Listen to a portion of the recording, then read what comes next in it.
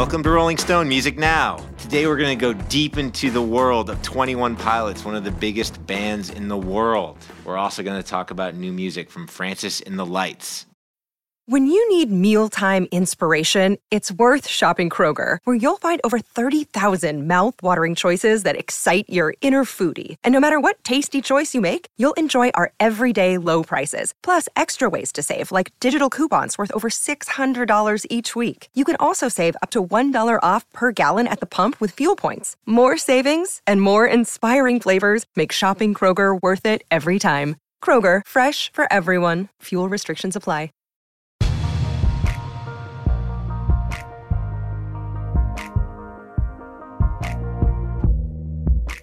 Looking at you.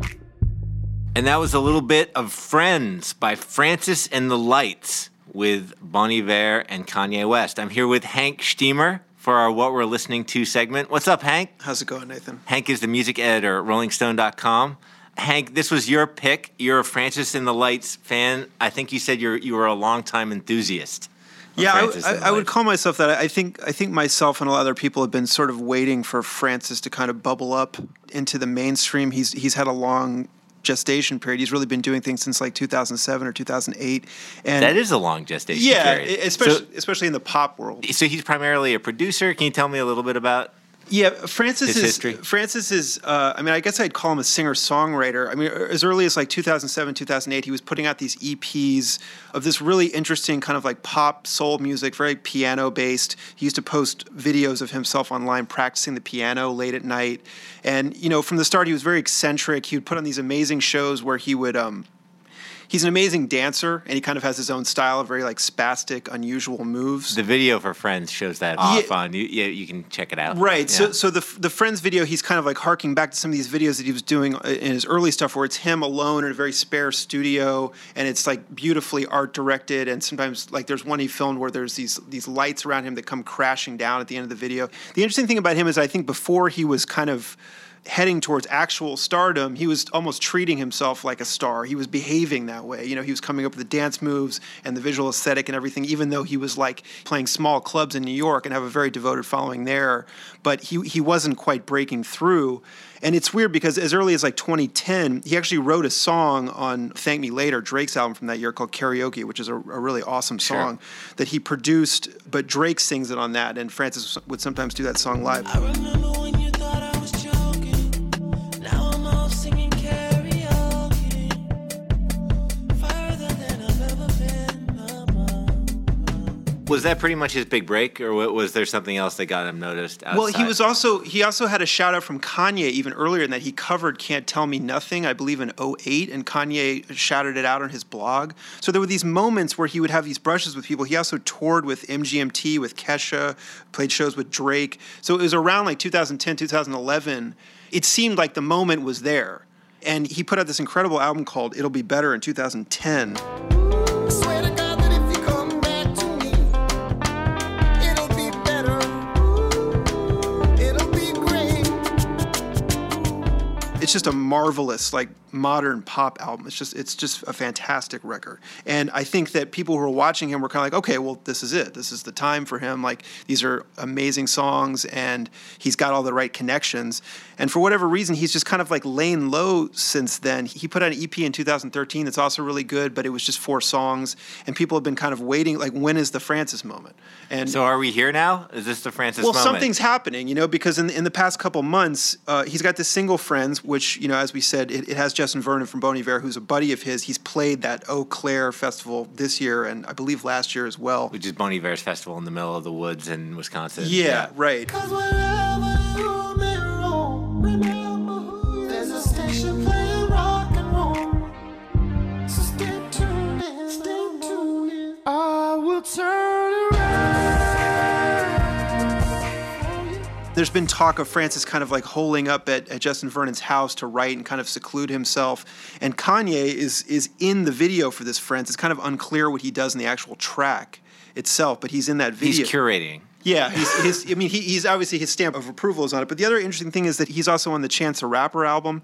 There's a track called Summer Friends. And what is the Friends theme? I'm not going to.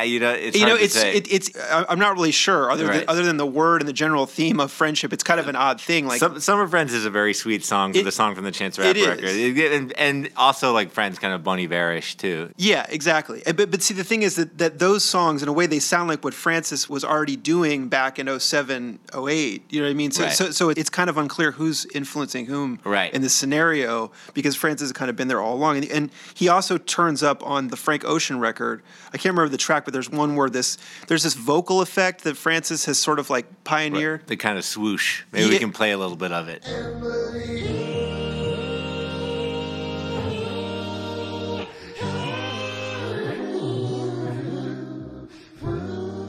I'm not quite clear on the legality of this thing, but apparently he has this thing like patented. It's called the Prismizer.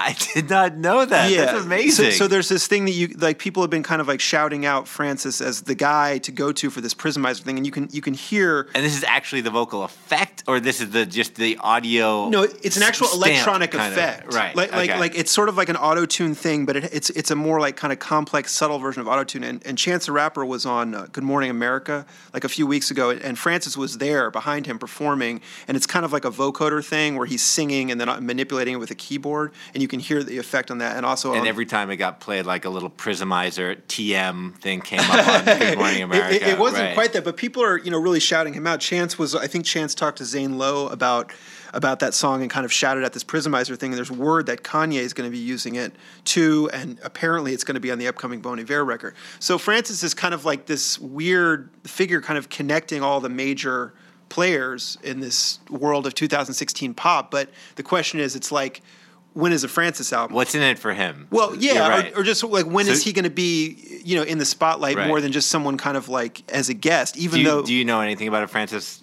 record coming? Well, there's talk of it. There was a point, I think, even like last year where he tweeted a track list and then quickly deleted it. So it's kind of like a question of when it's coming.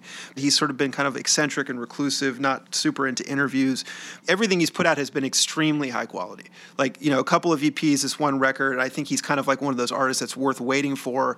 And it's nice to see that in such like a fast-paced world of 2016, he's actually had 10 years to kind of get this together. And like he's been able to move at his own pace and then also have kind of this weird quasi breakthrough. I think now is like the quasi breakthrough, and then when the album comes, maybe who knows, next year or something, he might actually be like a star in his own right. Well, Hank, thanks for coming on to talk about Francis and the Lights. The song Friends is out now. You can hear it on YouTube or any other reputable service. Yeah, indeed. So we'll keep an eye out for more Francis activity. All right. What's up, everyone? It's Reality Steve, your number one source for all things Bachelor Nation and reality TV. Every day, I'm giving you the behind-the-scenes juice and your info on all your Bachelor Nation stories, and also interviewing some of your favorite reality stars. My name has been synonymous with spoilers, but I'm so much more than that. Give me a listen. The Reality Steve Podcast, part of the Believe Network. Just search BLEAV on YouTube or wherever you listen.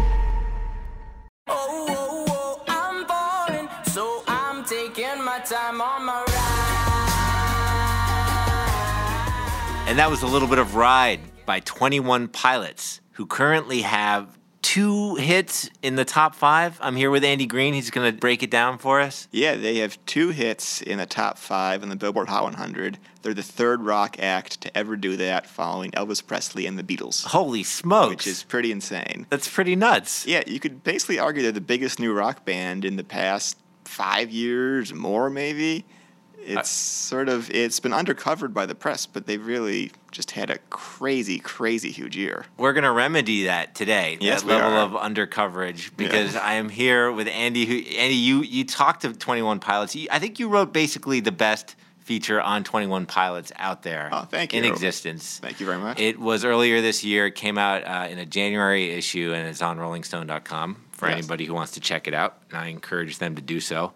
You visited them in their hometown of Columbus, Ohio. You got to the bottom of this band. First of all, let's just start at the beginning. Tell me who these guys are and like kind of what their basic deal is. Sure, it's a 2-man band. It's these 2 Ohio kids that are both from Columbus, a pretty small town. They live in the suburbs. They come from really non-music backgrounds. and neither of them play guitar or even know how to. It's a drummer and a singer.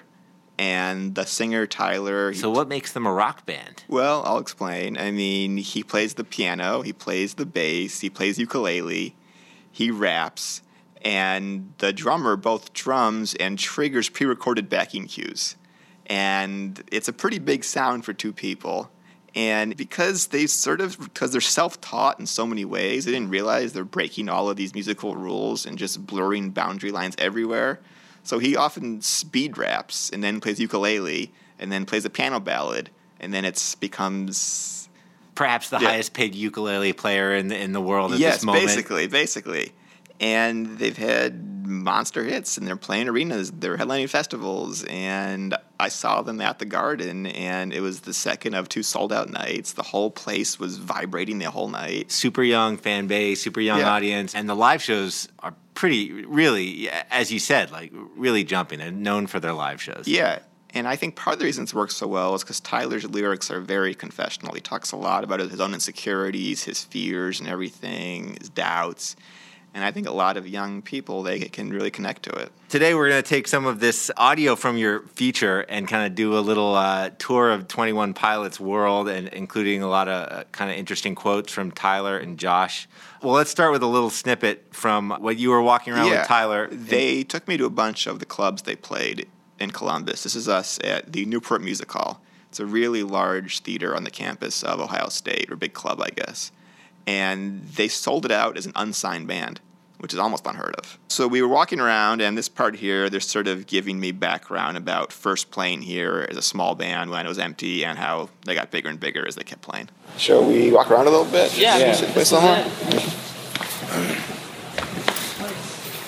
First time we played, people were probably here. Some people in the balcony, some people... Next time we played, I remember thinking, they're all the way to the steps. Yeah. Right here. And the next time it was like, I can't see the back steps. Yeah. Like, it was like a big moment. Yeah, this is, that's it. Go on stage. Yeah, sure. Let's do it. We load in the back. That first load-ins, did you do yourself? Oh, yeah. Yeah, definitely. I mean, at this point, we're still doing the hoodie load in and put our stuff on stage. When we sold it out, we were set up around. Yeah, absolutely. Yeah, that didn't feel right at all. That was probably the first time I was like, this feels like weird. Is when this whole place was filled up. Probably like the 3rd or 4th time we played it was filled up, and Josh and I are out there like this. Look at each other like, yeah. People are like, trying not to look hold at on, like. We're not done yet. I gotta get my stool. Yeah. Josh is setting up all the drum. This is cool.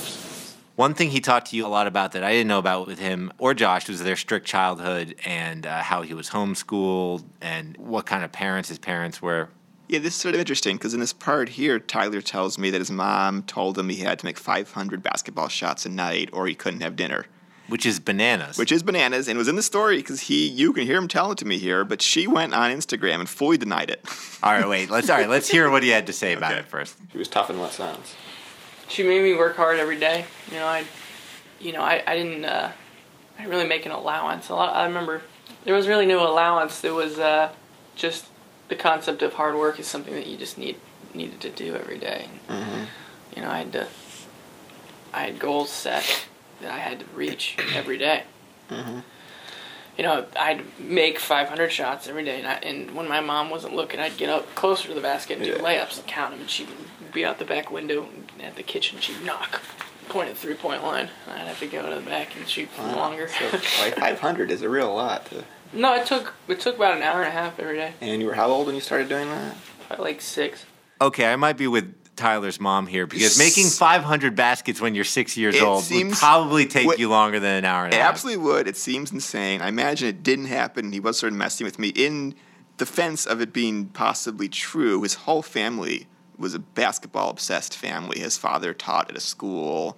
Tyler played basketball all throughout high school. He was offered a big scholarship that he turned down. His brother plays basketball. Basketball is the family's obsession. So maybe he was exaggerating a bit, but the core nugget was true. Possibly. Okay. Josh Dunn, the drummer, also talked to you about kind of how strict his parents were. Yeah, Josh's family was much stricter than Tyler's even, and here we talk about growing up in a household that banned video games and most kinds of music. They were pretty strict, so I was never allowed to play video games. And music was actually the biggest factor. Like they were real conservative about what I listened to, and looking back, I was the first kid, and so I think they were really trying their best. I mean, as oldest kids, like we always talk about how our parents raised the fourth one so much different than the first. So much different. Yeah. So was like rock band in the house? Were you not allowed to buy rock albums, or what did? No, I wasn't really allowed to listen to kind of like rock music. So when I tell you that I skated to the local music shop, those were CDs that I was bringing home and hiding, like under the mattress or under in a dresser drawer or something. Like, tell me some albums that you'd buy and hide back then. Like. Any of the Green Day albums that I had, all the Blink albums, they knew of like Blink. I think there was like some of the like Dr. Dre and Eminem stuff that I went through that phase, and they for sure hated that. But it's just so like, what sort of music did they approve you listening to? Jazz. Jazz. No, yeah, jazz for sure. I think my dad. My dad would do a lot of research on both music and movies, and he kind of would try and figure out what it is that I liked, and then he would try and go online and do research on like what are some bands that are similar, but their content isn't like what kind of bands did he approve of? I remember the first alternative CD that he gave me was like kind of like right in that like time frame where there was a bunch of arguments and stuff. So he didn't even give it to me himself. He put it like on my bed. He got it from the library, and it was a Relient K album. Because they were kind of like the kind of like. You put it on your bed? Yeah. He didn't want to talk to you? Yeah, because he'd probably be an argument or a fight or something. That's so funny. And I ended up loving that album. Yeah. And my dad got me into Relient K, actually. Yeah, that's awesome. But so, what kind of movies did you approve of then? So there was for a really short time there was a company called Clean Flicks, which is basically taking movies that are PG-13 or R-rated, and they went through and they would replace all the swear words with different words and just remove scenes entirely. And it was an absolutely awful experience watching those movies. Suck my hamburger. So, like, what movie did you watch that was really censored? Oh, that's a good question. I'm trying to remember, like, one that I watched that was censored. I think, like, maybe one of the Terminator movies or something. Wow, that'd be hard to have family approved. Yeah. I mean, they would have, like, movies that weren't, that were definitely not meant to be like a great movie, But I imagine by doing all this, it just made the music more enticing, right? I mean, it did. It actually did. It like when I wasn't allowed to listen to certain things, that I probably every night of high school I fell asleep, listening to music in my I put on headphones and then I'd have like some drumsticks in my bed, and then I'd lay and hit my legs with the drumsticks and like try and figure out what drums. Yeah, so you literally hide like an album by like Green Day or something. Yeah, I would hide like Dookie or whatever that. Yeah, I'd hide a bunch of like different albums, and then sometimes they would end up finding them and get really mad at me. Right, it's like having porn or something. Yeah, I mean that was porn was fine. Yeah, porn was fine. All right, so Josh ended up fine. But a lot of their music deals with like insecurities, and I think actually this kind of gets at like part of their appeal. I mean, like a lot of successful music that teens like really gets at this kind of like teen questioning thing, right? And they really, a lot of their songs are about kind of just like kind of deep insecurities. And their breakthrough song was "Stressed Out," which is really just a generational anthem of growing up and facing all the pressure of having to make money and no longer being a kid. And the hook goes, "My name is Blurry Face and I care what you think." I was told when I get older all my fears would shrink, but now I'm insecure and I care what people think. My name's Blurry Face and I care what you think. Here's Tyler talking to you about that song and him first hearing it on the radio. One of the first times that I heard the song on the radio, I was driving from my house to my parents' house here in Ohio, and I heard the song, and the first thing I did was I called the guy that we that helped produce the song. His name was Mike Elizondo, really cool guy. And when we came to him with the song, one of the things that he brought up, which he very made sense that he did, he brought up the lyric, "My name's Blurryface and I care what you think." That's in kind of the pre-chorus. And he said, "What does that mean? Like, what is that the final lyric? Like, is it?" Because all the songs we go to producers with are completely fleshed out and completed. We just kind of need them to help us bring it to life. So at that point, he was asking, what does that lyric mean? And I thought about it for a while. Like, yeah, I guess it doesn't really make sense to someone who just casually listens to that lyric or hears it on the radio as they, drive to work or something like that. But I told him, I was like, it's the story behind the record. The album's going to be called Blurryface. There will be this kind of ground that we've set with our fans that know what that will mean, and that's enough for me. Right. For just the people who've been around listening to us, for them to understand is enough. So we all kind of took a risk on that lyric even being in a song, and then for us to go, this song should be a single. It's just a weird lyric to hear without knowing the context, which I like. I like that it kind of maybe throws some people off a little bit. So tell me about the origin of the Blurryface concept and how that came to you, this character. Well, I think that let me think how to put this. Well, the concept of insecurity is one that we all know that we have. We all as humans, we all know what we're insecure about. I know exactly what I don't like about myself.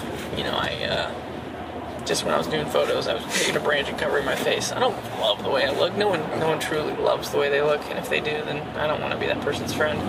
But so we all know what we're insecure about. But the question I had as I was writing and some stuff that I was going through was, how are these insecurities affecting the way I live? How am I compensating for them? Because I don't like this about myself, what do I do to cover it up? And a lot of those things you do to cover up insecurities can be just as harmful for you as anything else. And so just the whole concept of insecurity, for me, it helped me understand my insecurities and why I have them and how I compensate for them. And when I kind of gave it a name, seat at a table I could stare at and really kind of analyze from that perspective, and from then kind of came this character Blurryface. And Josh and I, being just a couple of guys in a band, just two people, we play shows in front of big audiences now, where right before we go on, we wonder if this is even good enough. Is there enough people on stage? Is this interesting enough? Is the music good enough? Is this a joke? Is this, so there's a lot of doubt that goes on, especially in playing live music and getting in front of that many people. And so, in the same way that it was a very internal concept for me to conquer writing this record, it was also something that Josh and I get to relive every day as we take the stage and kind of more times than not have to be encouragement to each other that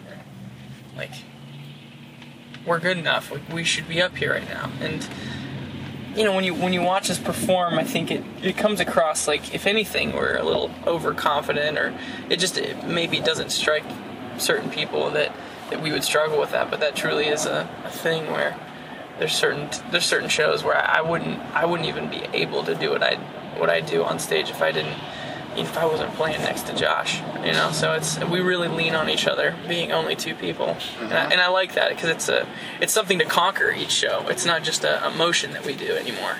One of the other really remarkable things about this band is just how they're kind of unclassifiable, kind of what are they? I would say a lot of their music is pretty straightforward, just pop, rock. There definitely influences, some of their stuff is dance influences, some of it definitely has a lot of hip hop. Yeah, but it's pretty straightforward pop. But the way they get there, as you said before, is pretty interesting. They have all this two people, drum samples, ukulele, a very unconventional configuration. Yeah, it's crazy.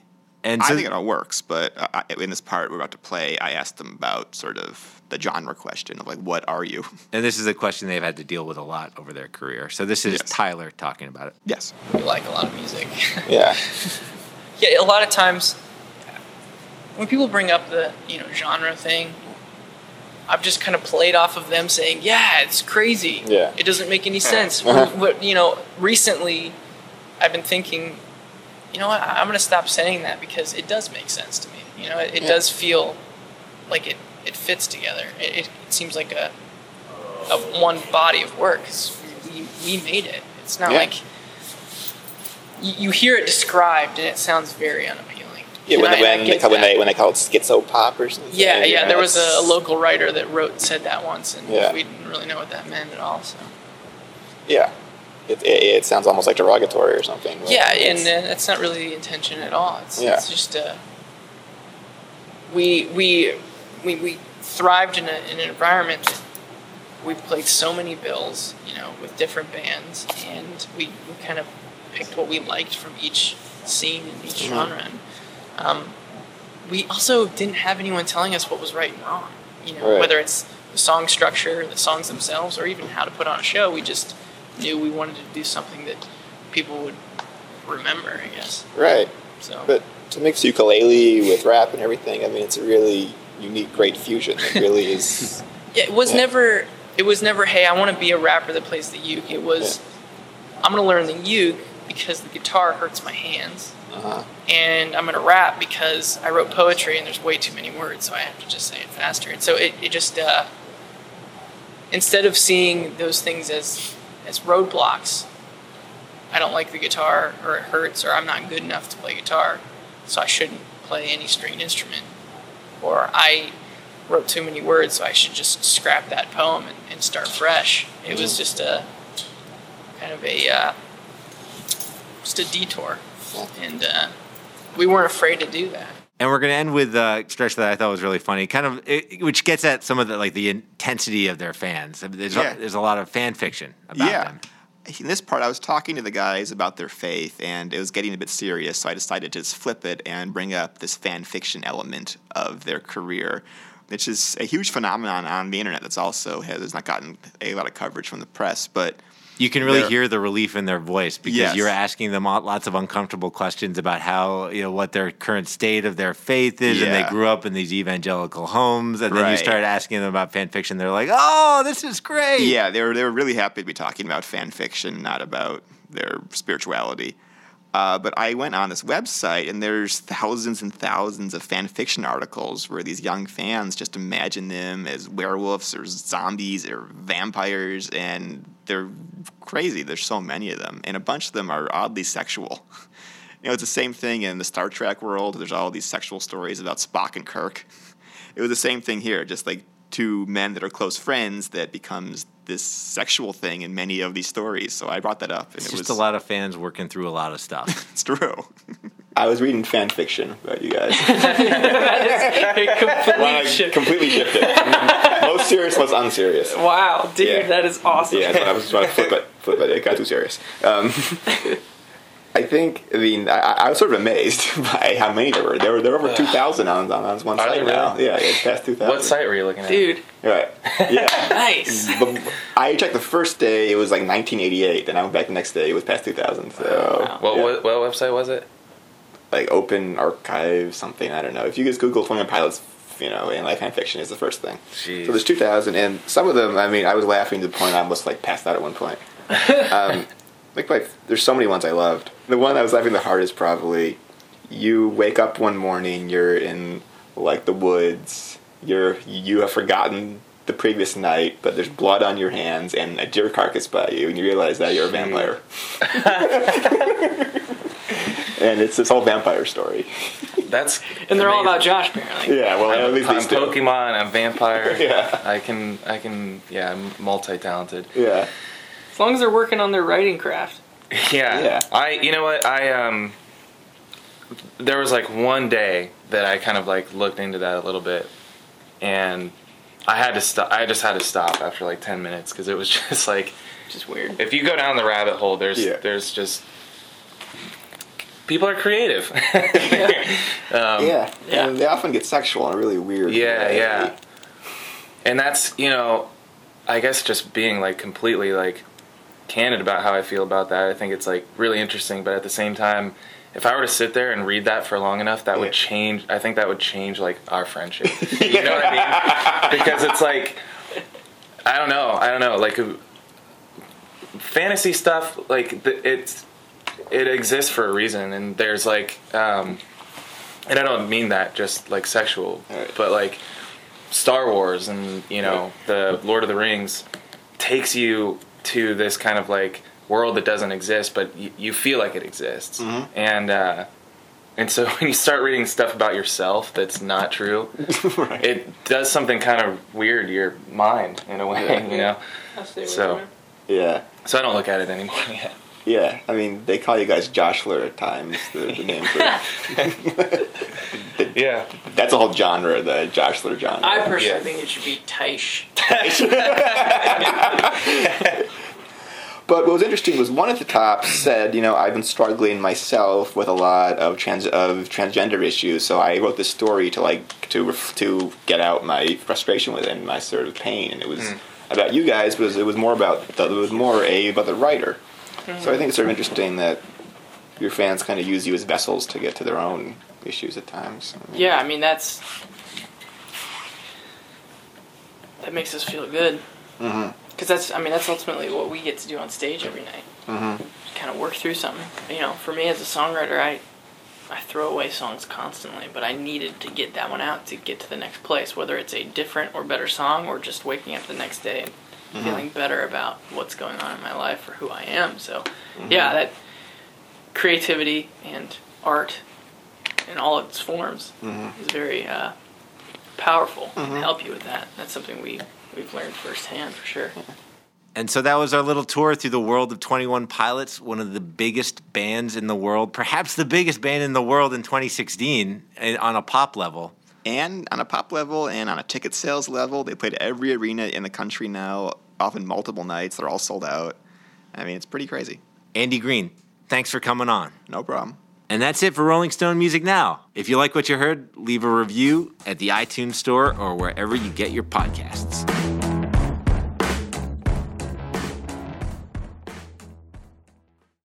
Welcome to Talkville, the ultimate Smallville rewatch podcast. Guest star Sarah Carter as Alicia Baker, although I didn't really work with her a lot.